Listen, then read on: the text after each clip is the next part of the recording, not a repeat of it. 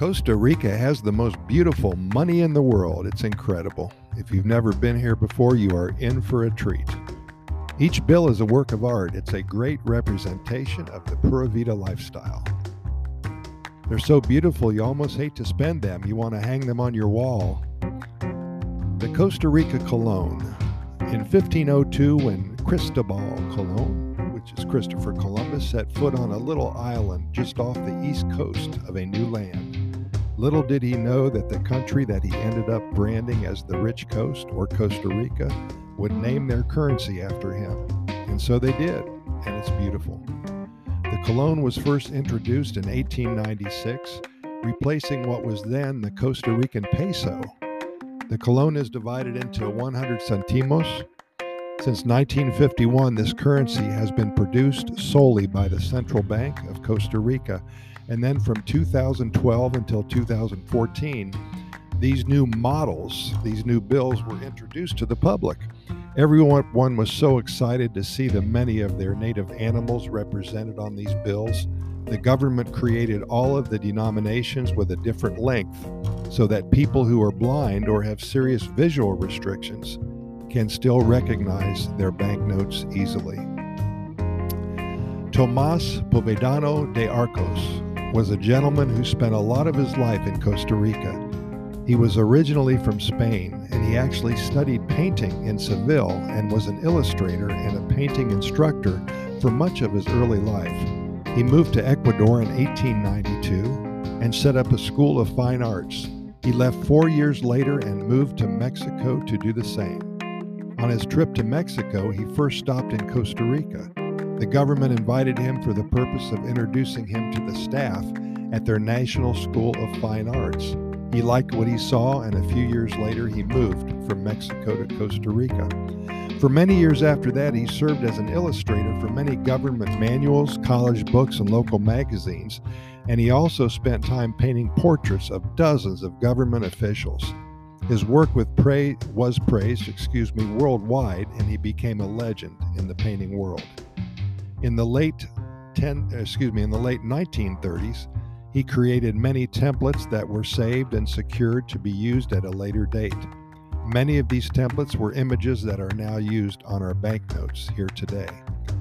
Today, the 1,000 colony bill, the 2 mil, 5 mil, the 10 mil, and the 20 mil bills are graced with butterflies, sloths, monkeys, hummingbirds, and many other native animals. They are beautiful.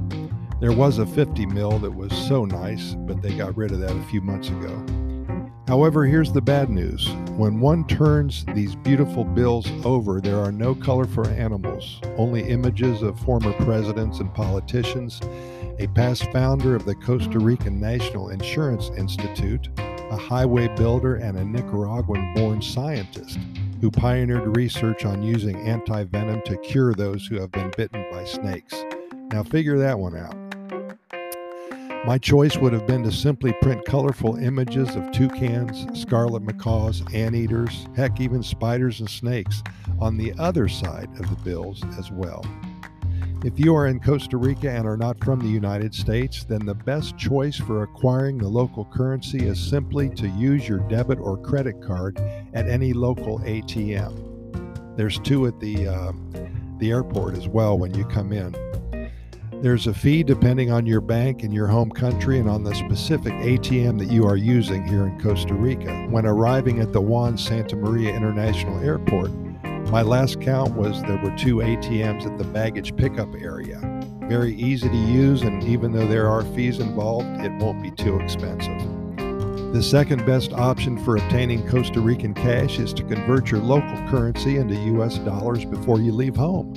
Some currencies are sometimes difficult and expensive to change into colones. Most every business, hotel, museum, restaurant, they take credit and debit cards here in Costa Rica, and even some of the smaller sodas or diners.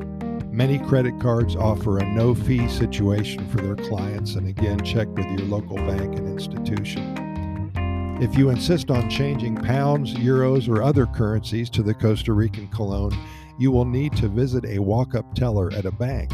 They may require you to do a double exchange, first into US dollars and then into colones, with commissions on each transaction. This can get very expensive and also time-consuming. By the way, be sure to bring a huge bucket of patience when visiting Costa Rica. We'll go further into this, subject to another writing. Again, in my opinion, your best choice is to simply use the ATM machines at the airport when you arrive, and note that ATMs are located at almost every corner in San Jose and all of the other larger cities and smaller towns.